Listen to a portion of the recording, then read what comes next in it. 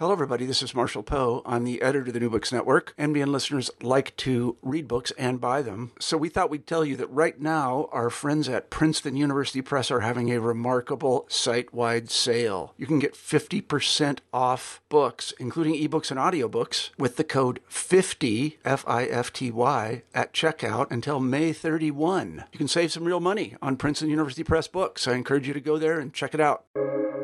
Welcome to the New Books Network.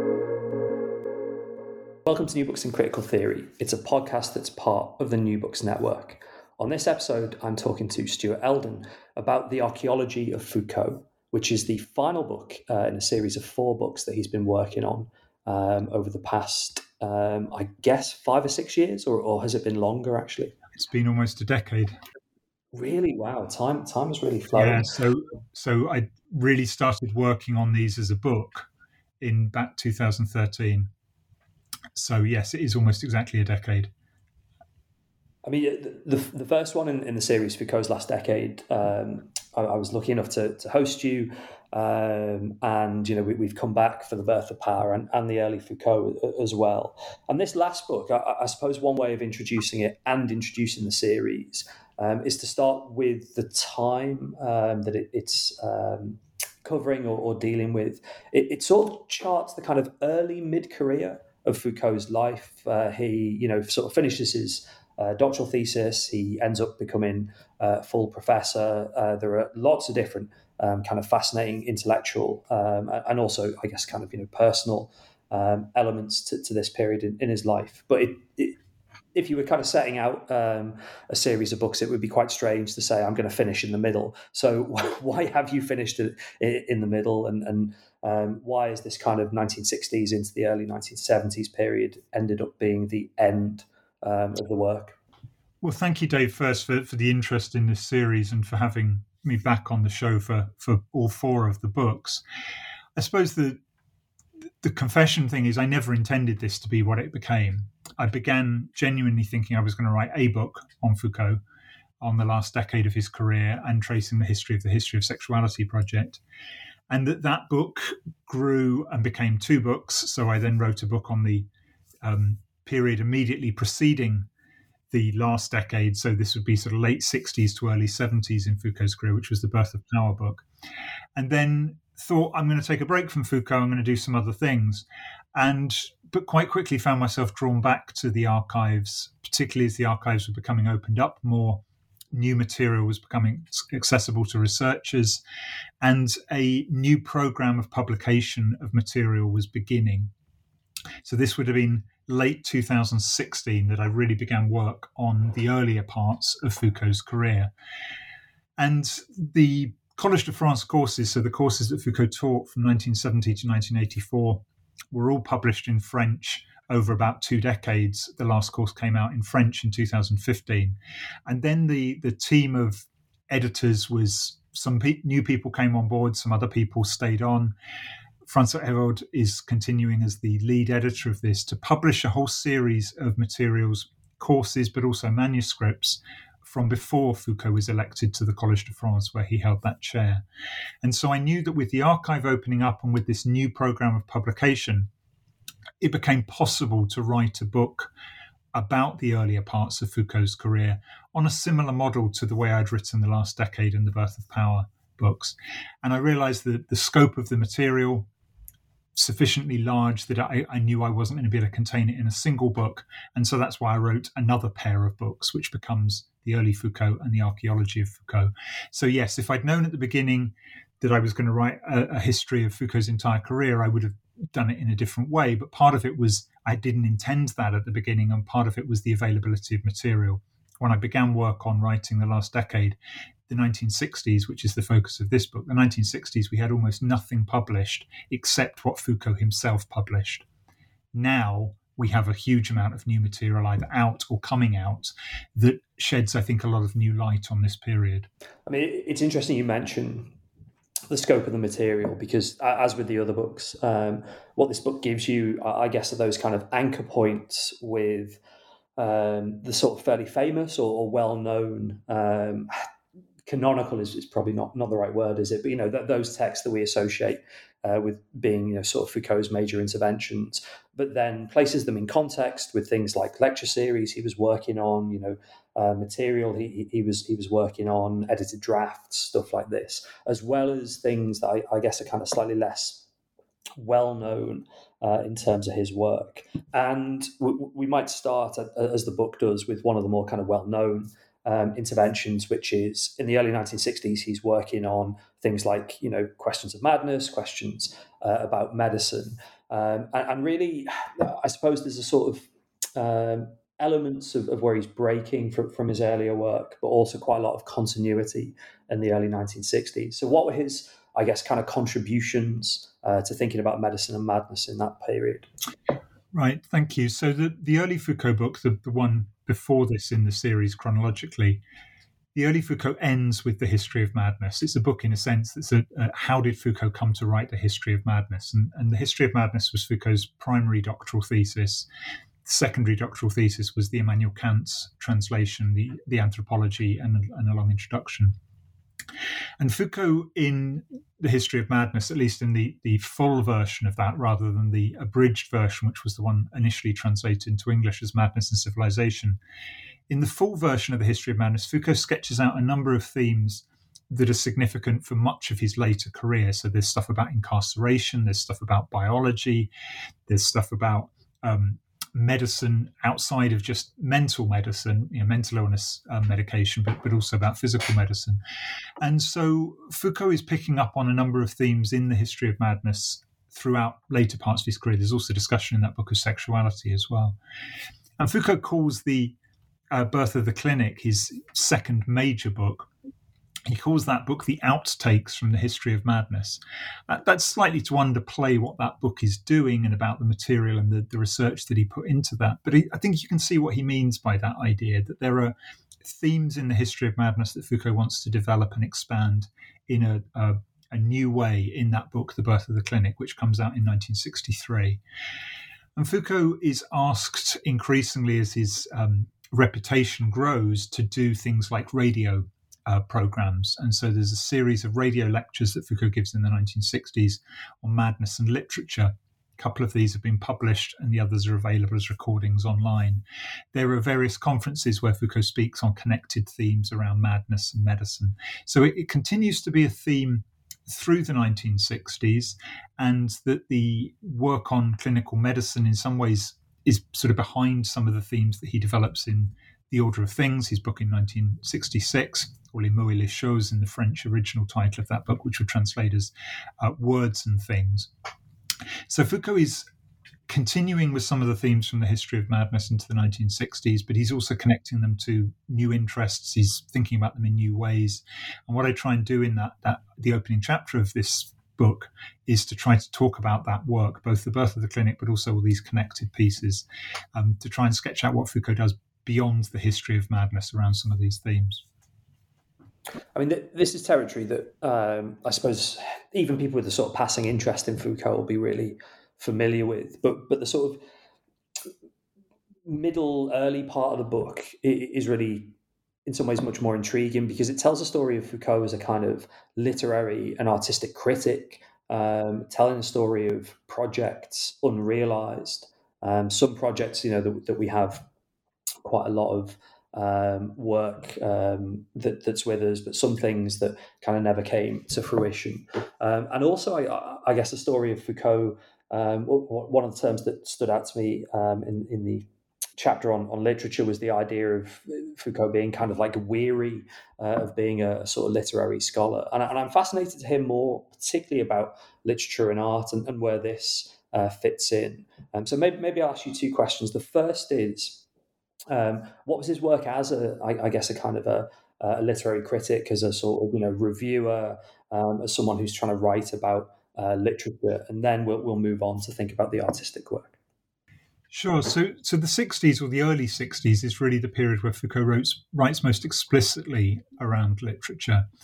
But you can trace themes in this much further back. If you read his 1954 text, The Long Introduction to Ludwig Binswanger's Dream in Existence, there's a lot of literary themes in that work, and The History of Madness is filled with examples from literature.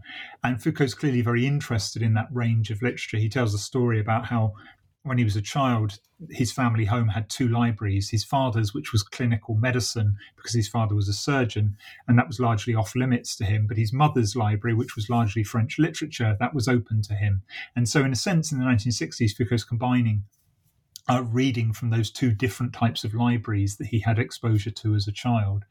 And the literature work, there are various things that Foucault writes. The most extensive is his book on Raymond Roussel, which comes out almost exactly the same date as The Birth of the Clinic. Foucault's working on these two books, and so then they come out in 1963 within about a month of each other. Roussel was a relatively unknown theorist of literature, perhaps you might say, but also as a novelist and a poet.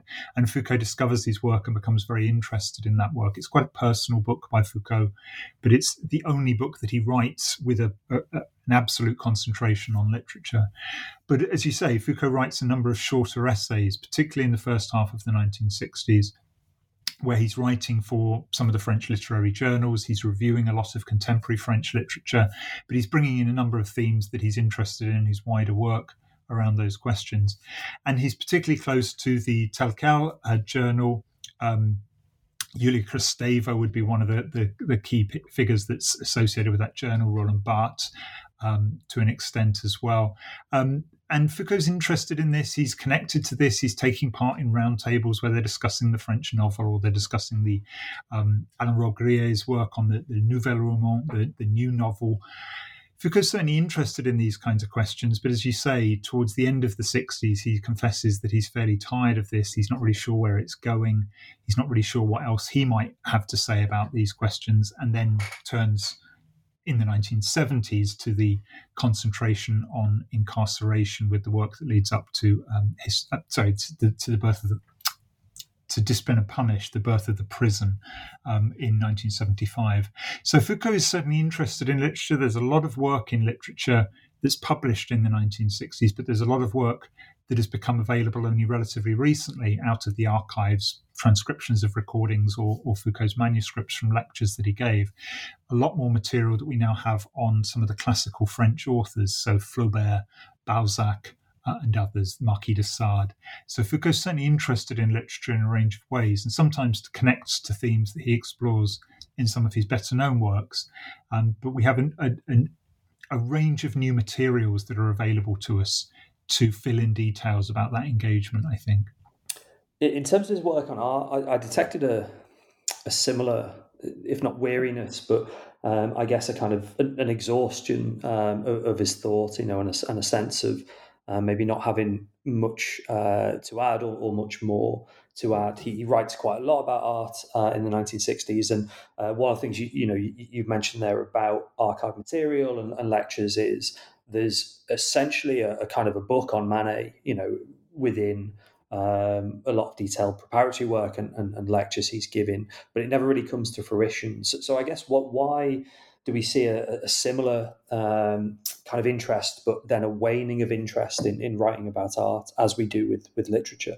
I think it's an interesting question, Foucault. I mean, there are some parts of Foucault's writing on the visual arts which are very well known. So the opening chapter of The Order of Things, which is on the painting by Velázquez, that hangs in the Prado in Madrid, of the artist himself is in the portrait, and you can see what's really the background is the thing that the artist might be painting reflected in a mirror that you can see in the background. And Foucault's interested in this in terms of questions around representation and so on. And it's kind of like an overture to The Order of Things, because it allows him to open up a number of themes that he wants to explore in the book, but to do it through this very detailed analysis of a work of art.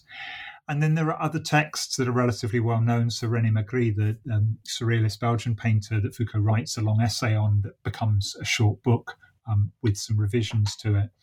But there are other texts that are also interesting, and some of these, as you say, have become available either through a transcription of a recording or through archive material. Manet is one of those, but there's also a long text on Picasso, which has been published in French, which is on Picasso's series of paintings picking up on themes in Velázquez painting of Las Meninas, and that Picasso then does a series of paintings. And Foucault writes this as on a commission by an art gallery that wants to do a film that shows both the Velázquez painting with Foucault's commentary from The Order of Things, and then the Picasso series of paintings with Foucault's commentary on that. For various complicated rights reasons, that never gets published. And so Foucault takes back the manuscript of this, and it sits in the archive until it was published about a decade ago. So there are various texts like that. And the Manet one is, for many of us, it's been known through Didier Eribon's biography or David Macy's biography, where they talk about this as one of the fabled lost works of Foucault. The Foucault did plan to write a book on this. He apparently had quite an extensive manuscript on this that late in life he talked to people about. But the story goes that Foucault destroyed that manuscript before he died, and so that manuscript doesn't exist. There are traces of what might have been that manuscript in the archive. There's nothing like a full text, but there are certainly parts, there are sketches of how Foucault might have done this. And there are some lecture materials, because Foucault gave a lecture on Manet and Manet's work in a number of different places. We have a recording of one from Tunisia. We have the manuscripts of ones from some of the other places that he gave.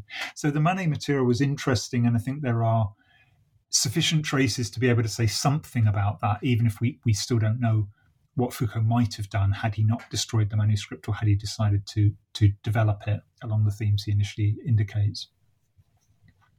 I mean, you mentioned The Order of Things. This, I suppose, is much more in keeping with how we think about Foucault as a historian and philosopher of the history of systems of thought. And when it comes out, it's a sort of surprising hit, I guess, which is quite strange for people who've read or indeed grappled with the book. And I'm interested to know, I suppose, what this meant for Foucault in terms of the reception of the book. And where it fits in sort of more broadly with his work in the 1960s. Right. So it's an interesting book, and it's quite different from many of Foucault's other major works, in that the relation between knowledge and power, as to use his later way of phrasing these things, this book is almost entirely about the specialized scientific discourses, the knowledge aspect of this. It's a book that's almost completely detached from what this then meant in terms of politics or action and so on. So it's a strange book and slightly an odd one in relation to the rest of Foucault's career. I mean, if you read even The History of Madness or The Birth of the Clinic, they're very much about practices as well as about the scientific knowledge. So The Order of Things is a book that Foucault says, I imagine that this book would be read by a handful of specialists in particular areas. And what's important about the book for Foucault is the way that he's trying to draw parallels between quite different understandings of specialized knowledge in different fields and how they might connect together. So how can we trace the transition from general grammar to modern linguistics? How can we trace the transition from natural history to modern biology, or from the analysis of wealth to economics? And Foucault says these are quite distinct areas, but there might be ways in which they connect in quite interesting ways. And part of the book is to try to explore those. And the book's this surprise bestseller. It becomes this sort of notorious book, although I suspect it's a bit like, Stephen Hawking's Brief History of Time. A lot of people owned the book, but not that many people read it, or they maybe got through, a chapter or so. And Foucault kind of doesn't quite understand this. I mean, today it is still the best-selling book in the Gallimard series that it was published in. And it's a surprise hit because it's not Foucault's most accessible work. It's not a book that has an immediate kind of connection to debates that are going on at the time in a way that his later books, Discipline and Punish or The History of Sexuality, perhaps would have. So it is a bit of a puzzle. But the book's quite provocative, and so there are things in it that people picked up, and Foucault has these various exchanges with people who had criticised aspects of the book, so it annoys traditional Marxists. Sartre feels that he has to say something about the book. There are lots of reviews, lots of kind of discussions of the book and so on, radio interviews and so on. So it's a bit of a puzzle why this book, of all of Foucault's early works, is the one that has the surprise sort of hit. But it's a book that's an important and interesting one, even though, as I said, it's a little bit distinct from some of the other aspects of Foucault's career, both before and after. The other thing that maybe is worth saying about this book and what I tried to do in my book, The Archaeology of Foucault, looking at this, is that we have something that's quite surprising in the archive, in that Foucault gave a lecture course in Brazil in the mid-1960s, where he basically presented this book to an audience. And the lecture materials that we have, which are in the process of being edited for publication, it's an early draft of the book. It's not that Foucault writes a lecture course around the themes of the book, but it's very clearly an early draft of the book is then repurposed as a lecture course, and Foucault puts various things like dates and so on that mean that we can indicate how this was used in a classroom. So it's an interesting book for me because you have this relatively unusual draft of a book. Foucault often destroyed the early drafts of his books, but this one was one that was retained. So I try and say something about that and about how Foucault builds up into the book that becomes famous. The early draft doesn't have that opening scene of Velázquez in it. It doesn't have the last two chapters where Foucault connects this to some of the most sort of pressing kind of contemporary concerns, this idea of the death of man. That's in a late chapter in the book, but that's something that's not there in the earlier draft in quite the same form. So it was interesting for me in seeing something I've long wanted to do with Foucault's work, is to see that process of making of these, how these books came about, and this book had that sort of material available to me. It's good you mentioned Brazil, and actually I'm going to come back to questions about where he was teaching and what he was teaching, because that's incredibly influential. But as you were talking through the reception and the process of writing, the order of things, I was really struck by, I suppose, the contrast with the archaeology of knowledge, which you deal with towards the end of the book. And I wonder if you could sort of tease out that contrast for me. You know, archaeology of knowledge has a very different reception. It's not a hit. It's the kind of short way of summarizing that, although, you know, in some ways it might be a much more sort of influential text. And indeed, you know, the sort of writing of it seems to be, or at least the impression I got was it was much more of a kind of a struggle for him when he was developing that book, both actually as compared with The Order of Things, but also compared with his other books and other processes of writing. Right. That's interesting. That opens up some interesting questions. Foucault apparently, I think it was Daniel Defer says to Foucault, so this is Foucault's long-term partner, how much he admired The Order of Things. And Foucault said, yeah, but it's not a book that I ever enjoyed writing. And I think that's true of that book, but it's certainly true of The Archaeology of Knowledge. That The Archaeology of Knowledge is a book that in some of his correspondence with Defer, Foucault talks about how painful the process of writing is and about how the book is just such a mess and he's got all this work to redo and so on. And it goes through a number of different versions. There's a whole manuscript which Foucault looks like might be the book after The Order of Things, which Foucault chooses not to publish and largely abandons, although some of the themes come up in The Order of Things. And that manuscript on philosophical discourse is going to be published in May this year, so it's been edited by Daniele Lorenzini and Orazio Herrera, and is part of that series of books that I mentioned of pre-Collège de France Foucault material. So The Archaeology of Knowledge, we have other draft material for it. We can see some of those processes of Foucault working and reworking ideas as he's trying to develop and to work out exactly what he is trying to say. The Archaeology of Knowledge is a peculiar book in that Foucault is writing it in part because he's trying to position himself for a major chair in philosophy in France. It becomes his election to the Collège de France in 1970, but he's trying to get a position back in Paris from a slightly earlier period in the 1960s. And I think he must have thought that writing a kind of major philosophical methodological treatise would be useful in terms of positioning himself for those kind of roles. But it's a book that is quite frustrating, and it says quite a lot of the things that it's not doing, but not always so much about what it is doing or what Foucault thinks that he is doing in his own work. It's part a reflection on his previous books, but it's also partly a program for what he might go on and do. And there's some indications of future projects in that book, some of which he does develop and some of which he doesn't develop. But it's a book that's largely devoid of references. So it makes it quite difficult to see who it is that Foucault is engaging with. So it's a peculiar book, and it's another one of those strange books in Foucault's overall trajectory. But I think some of the material that's now available enables us to situate this much more clearly in terms of the tracking of Foucault's interests and so on. In terms of, I suppose, that preparatory work, you'd mentioned him trying to get a position in Paris. One of the things I was struck by during this period is it would be wrong to use the kind of modern terms of being a sort of precarious academic, but he is moving around quite a lot. He's at several different institutions. He's in different places, and the two things that are maybe worth sort of teasing out in that context are, first off, what is he teaching, and what's the kind of the role of his teaching in the 1960s, particularly with reference to these two major books that he publishes, and then we'll come on, I think, and talk about the influence of working in Tunisia on his politics and his thought. Right. So Foucault gets a position to teach at the University of Clermont-Ferrand in sort of central France. In the early 1960s. So he leaves his post in Tunisia. Sorry, he leaves his post in Hamburg and takes up this position at Clermont-Ferrand.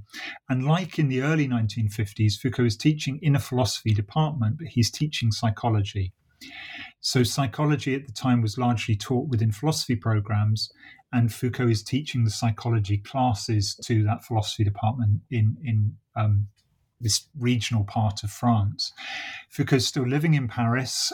He moves back into the apartment that he shared with his brother in central Paris. He's commuting, staying the minimum amount of time that he can in Clermont-Ferrand, doing his classes and coming back.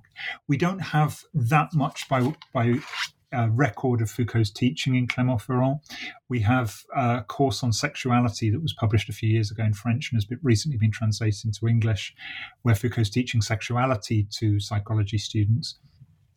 Didier Eribon gave me a set of notes to look at of one of Foucault's students in one of his psychology classes, which was useful in terms of Foucault was just doing really a survey of debates in psychology to those students, possibly not the most exciting thing that he'd ever taught for himself, but it was something that was his job at the time.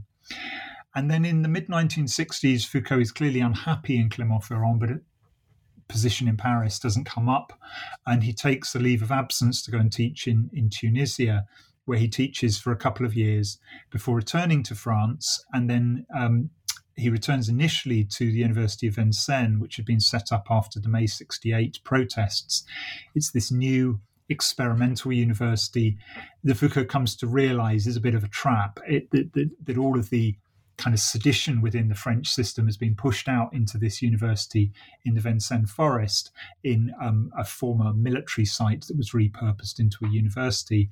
And that the idea is that the French state can push all of the problematic lecturers and the sort of the more hippie students and so on out to this site, and then the Sorbonne and the more established French institutions can carry on in the way that they did before. So Foucault realizes that there are problems about this kind of institution and his position within it.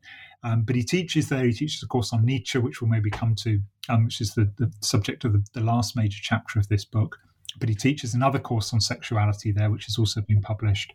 And so the Vincennes period is an important one in terms of some of the themes of Foucault's work, but it's also one that he almost can't wait to get out of.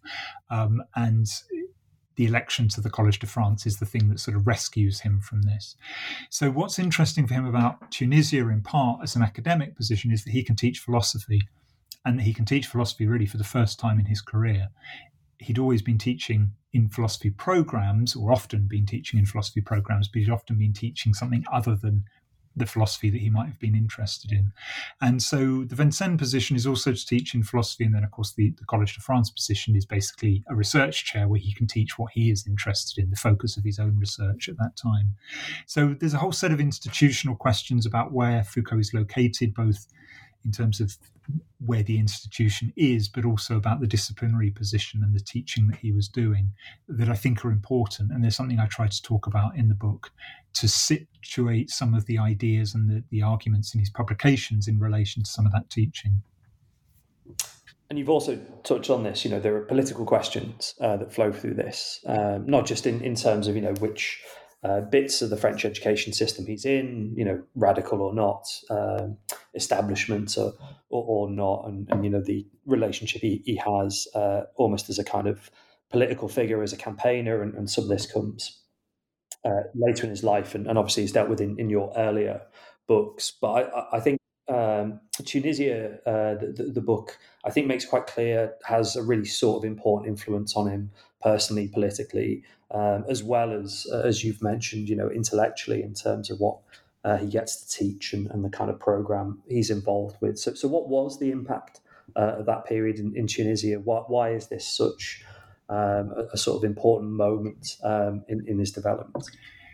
So Foucault says that Tunisia was a political awakening for him, and that it was the events, particularly of March 68 in Tunisia rather than May 68 in Paris, that was the real break for him in terms of the earlier positions that he had to the later, much more radically politically active Foucault, the one that we associate with the early 1970s, the stuff about prison activism and the other campaigns and things that Foucault gets involved in. And Foucault gets caught up in the student protests against the Habib Bourguiba regime. They begin in part around the impact of some of the wars between Arab countries and Israel. There's protests about the visit of the United States Vice President to Tunisia, but these spark into a wider set of student protests against the regime. And Foucault becomes quite close to some of his students in this period, and there are various stories of him sheltering some of them in his apartment when they were on the run for the police, of hiding a typewriter that they were using to write their political tracts and hiding that in his garden. Various stories about the kind of the risks that he was taking on behalf of those students, and sometimes the material support that he was doing, giving them money for a deposit for an apartment, paying some of their legal fees. So Foucault gets quite caught up in these and realizes the political radicalism of his students and how they were reading some of the texts that for Foucault he'd often seen as these sort of slightly detached academic texts, but they were reading them in a much more active way in terms of these informing the work that they were doing to challenge the regime, to protest against it. Foucault gets introduced by them to Black Panther literature, which is important for Foucault in the early 1970s.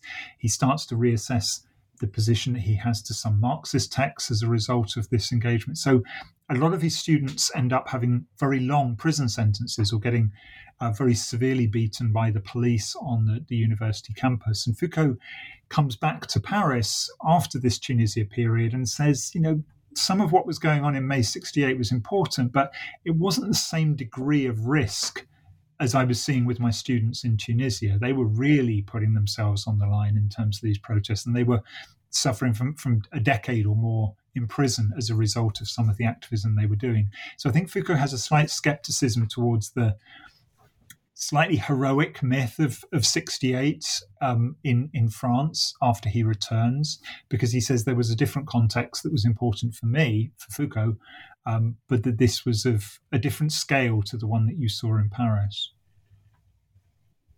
That political awakening obviously is really crucial, and we can see how it shapes his thought as well as his, I guess, practice and lifestyle as an individual.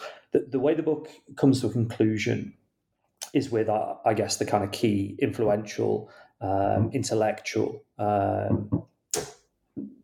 suppose, sort of figure, but also, again, as an issue of kind of literary or academic practice, which is Nietzsche. So obviously he's working on Nietzsche. You talk in the book about Nietzsche being someone that explains his kind of issues with Marxism, his relationship with structuralism, and indeed his distance, questions of political communism, how he reads Marx. Nietzsche is really, really crucial. At the same time as an intellectual element, there is a sort of practical job he has to do around Nietzsche, which is being an editor and if I've understood correctly, working with translators, but not directly translating Nietzsche himself. And I'm fascinated by those kind of dual readings, I suppose, of what's going on. On the one hand, Nietzsche as an intellectual influence at the end of the 60s, but also as, and this is a terrible way to put it, but Nietzsche as a job he has as well. Right. No, that's an interesting way to think about that. I mean, Nietzsche is somebody who's crucial to Foucault almost throughout his career, and that Nietzsche is somebody that I return to in all the books of this series on Foucault. Very briefly, Foucault encounters Nietzsche sometime in the early 1950s. Really seems to be significant to him. He reads a lot of Nietzsche. He writes some draft material on Nietzsche, but he doesn't publish on Nietzsche for quite a long time, even though I think we can see the importance of Nietzsche in what becomes the history of madness. In the 1960s, Foucault does start to publish, but only a very little on Nietzsche. So he gives a talk on Nietzsche, Freud, and Marx to a conference on Nietzsche that had been organized. One of the organizers was Gilles Deleuze. Foucault allows that to appear in the kind of the proceedings of that conference, but it's quite a short text, and it's not quite Foucault's real engagement with Nietzsche in detail. And then, at least until recently, the next text that we have of Foucault's publishing on Nietzsche is the Nietzsche Genealogy History essay, which comes out in 1971. And that's an important text in terms of the reading of Nietzsche, but also in terms of how much of this is what Foucault is trying to do in his own work. How much is this the model of how Foucault wants to do a historical examination, which he starts to call genealogy from around this time. So those were the published traces, really, the Nietzsche, Freud, Marx, and the Nietzsche Genealogy History, until relatively recently. We now have some of Foucault's lecture material on Nietzsche.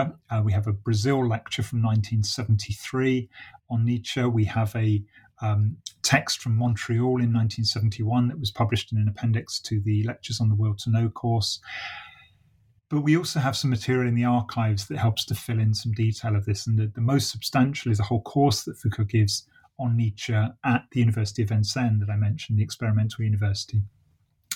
And there is a manuscript for this course, but it's in a bit of a mess in the archive. The pages are not numbered, it's not in the right sequence, it's sort of jumbled up, and it's difficult to work out what order Foucault might have presented the material. Now, somebody who contacted me and wished to remain anonymous, but said I was one of Foucault's students at Vincennes, and I took notes, and I can share with you my typed up notes of what Foucault said in those courses. And that was really valuable to me. Now, I would always want to be slightly wary about using student notes to reconstruct what the lecturer had actually said. But it was really helpful because they also had access to the manuscript in terms of working out the chronology, which order Foucault had delivered this material. And so I didn't want to rely on the lecture on the students' notes, except to help me to make sense of Foucault's notes. And using that, I was able, I think, to reconstruct the way that Foucault had taught that course at Vincennes. And I spent quite a lot of time talking about this course, which is really a prelude to what Foucault then writes up in the much shorter piece, the Nietzsche Genealogy History essay. So Foucault's teaching on Nietzsche is important. I mean, there's traces in other places where Foucault lectured on Nietzsche. So a 1950s course on philosophical anthropology, where Nietzsche is mentioned in the manuscripts, and that's now been published. There are reports that Foucault taught about Nietzsche in Tunisia, of which we have more limited traces. But this Vincennes course is very much the most detailed analysis of this. And then there are some other lectures in the Americas, the one I said in Brazil, but also in Canada and the US in the early 1970s. And all of the archive material on Foucault's engagement with Nietzsche is due to be published. Bernard Arcor, who's edited a couple of other volumes of Foucault's work, is going to be editing the Nietzsche volume in that new series. So there's a lot of new material to sort of fill in the detail about how we understand that Foucault was reading Nietzsche. You mentioned the role that Foucault has in the French edition of Nietzsche's collected writings. So this was two Italian scholars were realizing that there was a real problem with the German edition of Nietzsche's text. This is in the 1960s, and that they get access to the Weimar archive where Nietzsche's papers are. And they say that before we can do an Italian translation, which is what they were initially commissioned to do, we need to do a proper critical German edition that then can be translated into Italian, French, and still ongoing is into English with Stanford University Press. Foucault is brought on as one of the advisors, or editors is a slightly generous term in terms of the role he has in the French edition of that German critical edition that was in process from the 1960s. So Foucault and Gilles Deleuze are initially the two French language editors for this. But as you said, Foucault's not doing the translation himself. Pierre Klossowski does the first volume, and Foucault and Deleuze write a short introduction to that volume. But Foucault's also involved in some of the sort of publicity. He gives some interviews around this time, he and Deleuze, to newspapers or to radio shows around this. And they talk about how they're reading Nietzsche, how it makes possible this new critical edition. It makes possible new readings of Nietzsche to break from some of the problematic ways in which Nietzsche had been edited in the past. And it generates and makes possible these different types of readings, of which Deleuze and Foucault are two of the French examples around this. Just one other thing maybe on that question, the editing issue of Nietzsche, I think, is an interesting one in terms of what Foucault's role is with that. And one of the things I try and do, I think it's particularly in this book, The Archaeology of Foucault, is to talk about Foucault's role as an editor. So his involvement in the Georges Bataille complete works, his role as one of the editors of the Critique journal, taking over after Bataille died, Foucault's involvement in that, and some of the editorial work that goes on there. So about how Foucault and others were involved in making possible these different intellectual interventions of getting Bataille's works produced in this substantial, what becomes 12-volume edition, the editorial work of how a journal is put together, or at least how a journal was put together in the 1960s. And the Nietzsche part would be another aspect of that sort of editorial work, or as you say, the job, alongside the more intellectual interests that he had in terms of his own writing or his own teaching. Mentioning Deleuze, there's also various other key intellectual relationships quite early on. You discuss Derrida, Althusser, and I guess that kind of broader intellectual scene that blooms at this point in France, and that leads me, I guess, to a sort of concluding question, which this book and the four of them together, I think, are a genuinely remarkable achievement, and it strikes me, I suppose, where do you go next after you've done this? And I'm interested to know, sort of what a future project might be in terms of, is it working on, other thinkers related to or in kind of Foucault's orbit? Is it a matter of having settled accounts with Foucault, doing something completely different? Where next after such kind of a major project?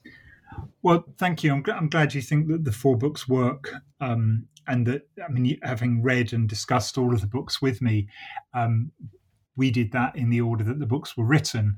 But I now hope that people, if they're interested, can read the books in the order in which the events they talk about happened. So there's either the order I wrote the books or the order that the books are talking about. And hopefully it works in both ways to read those books. Yes, so you mentioned Althusser. Jacques Derrida is somebody else who I also talk about Foucault's relation to him. And with those thinkers and with others, the Foucault archives were important, but also I had to go to the archives of some of these thinkers. So there's a substantial archive of Althusser's papers at IMEC, which is a residential archive in Normandy, and they also have many of Derrida's papers, as does the University of Irvine in California.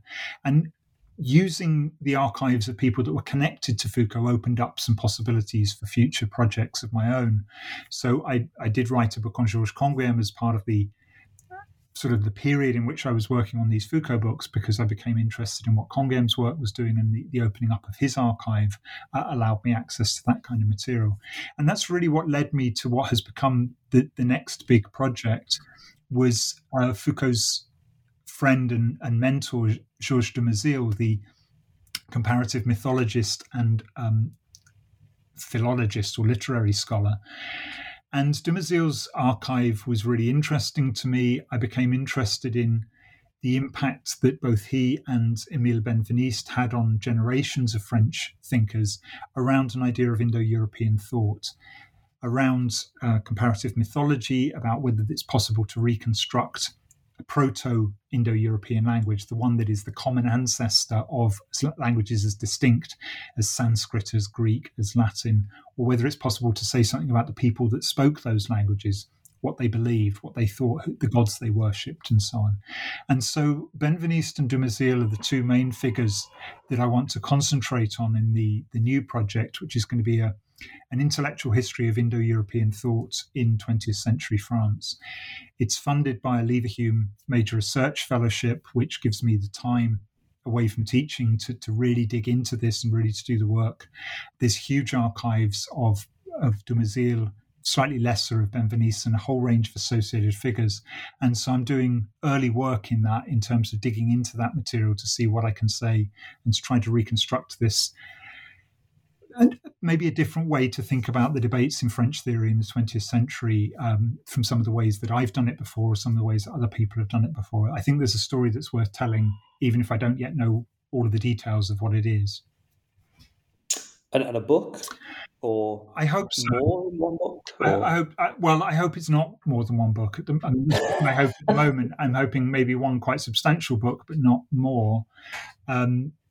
I've written some papers on Foucault and Dumézil and the kind of the intellectual relation between the way that Foucault picks up on some of Dumézil's ideas and puts them to work in some of his own analyses. And those papers are a sort of a bridge between the Foucault work and this new project. So there'll certainly be some associated papers. I've recently edited a critical edition of Dumézil's book Mitra Varuna, an essay on two Indo-European representations of sovereignty, which should be out within a few months. And that was also valuable to me in terms of understanding how Dumézil worked, the construction of a book for him. So there'll be some related publications, but yes, the hope is to write one probably quite big book on the history of this idea, this Indo-European thought in France.